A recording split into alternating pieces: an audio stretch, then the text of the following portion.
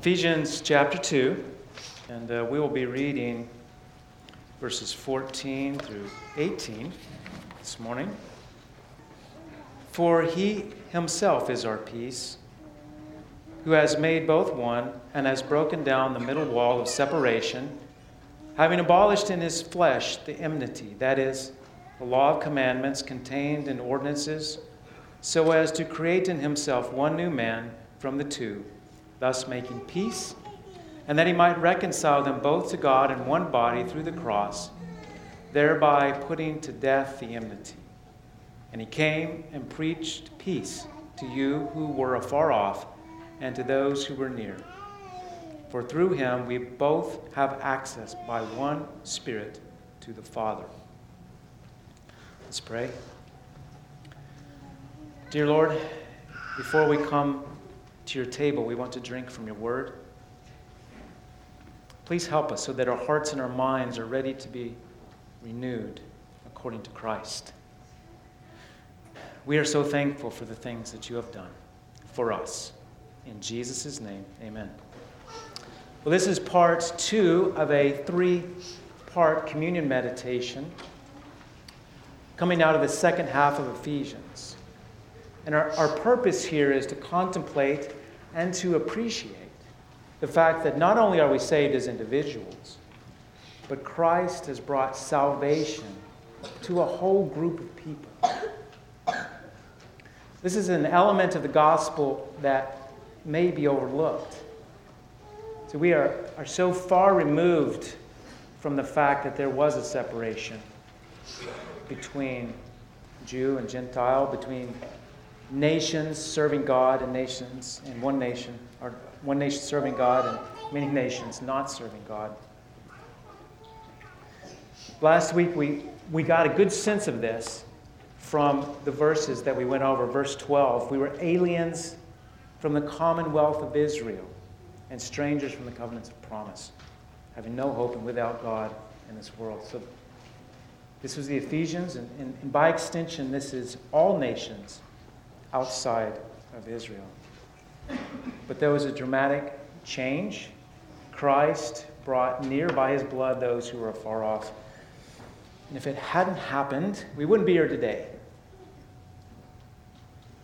And so now we continue our study, starting at verse 14. For he himself is our peace, who has made both one and has broken down the middle wall of separation.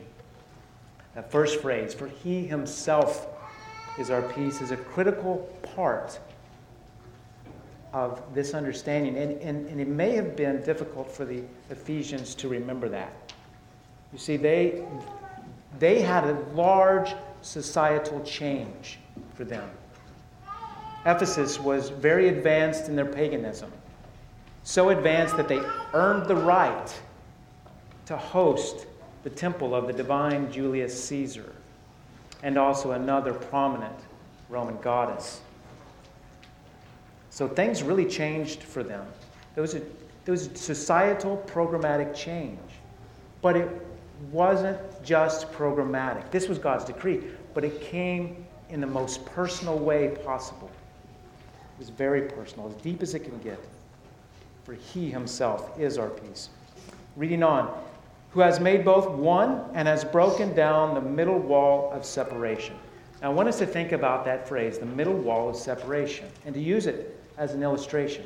When you hear that phrase, if you're like me, you may be thinking that the wall of separation is our own personal sin. And of course, there's great truth in that. There is separation from God because of our sin. But here, something else is in mind. This wall of separation is actually the ceremonial law. It's the temple worship. It's the mandated observances. It's the rite of circumcision. And most pointedly, most obviously, the end of animal sacrifice.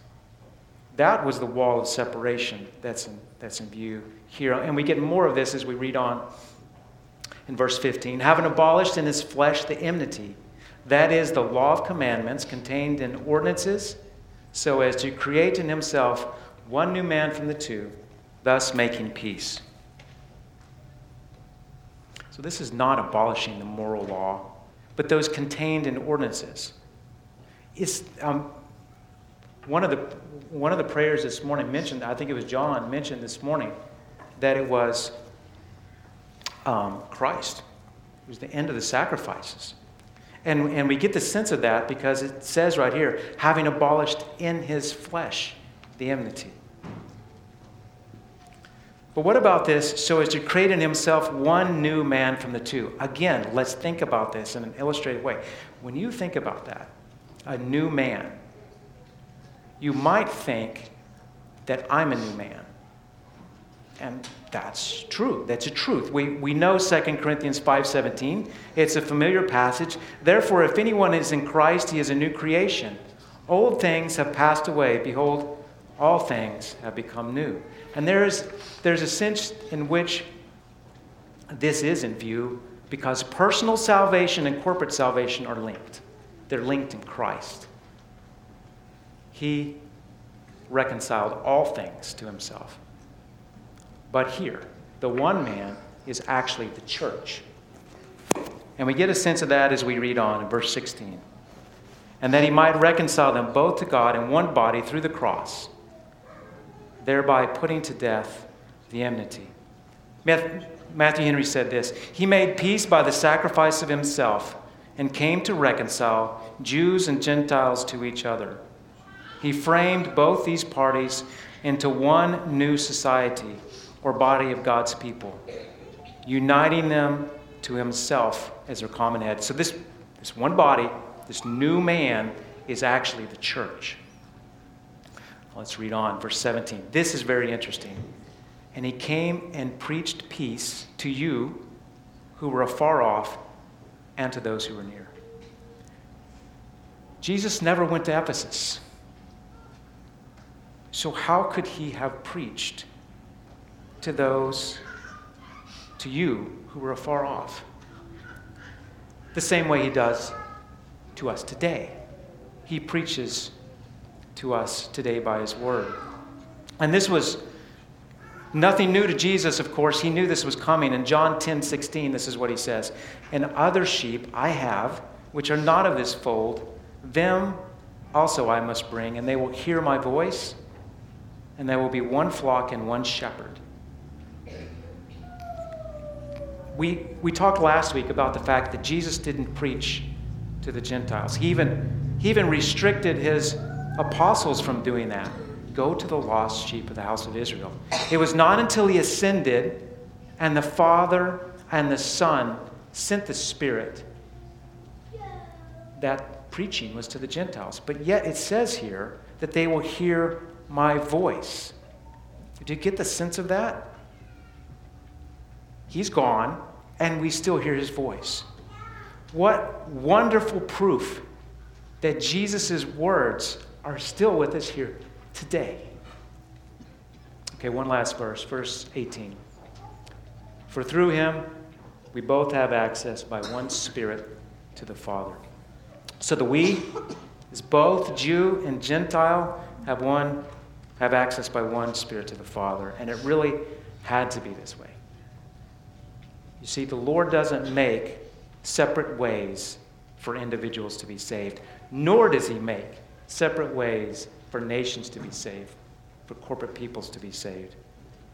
And we as Americans don't understand this.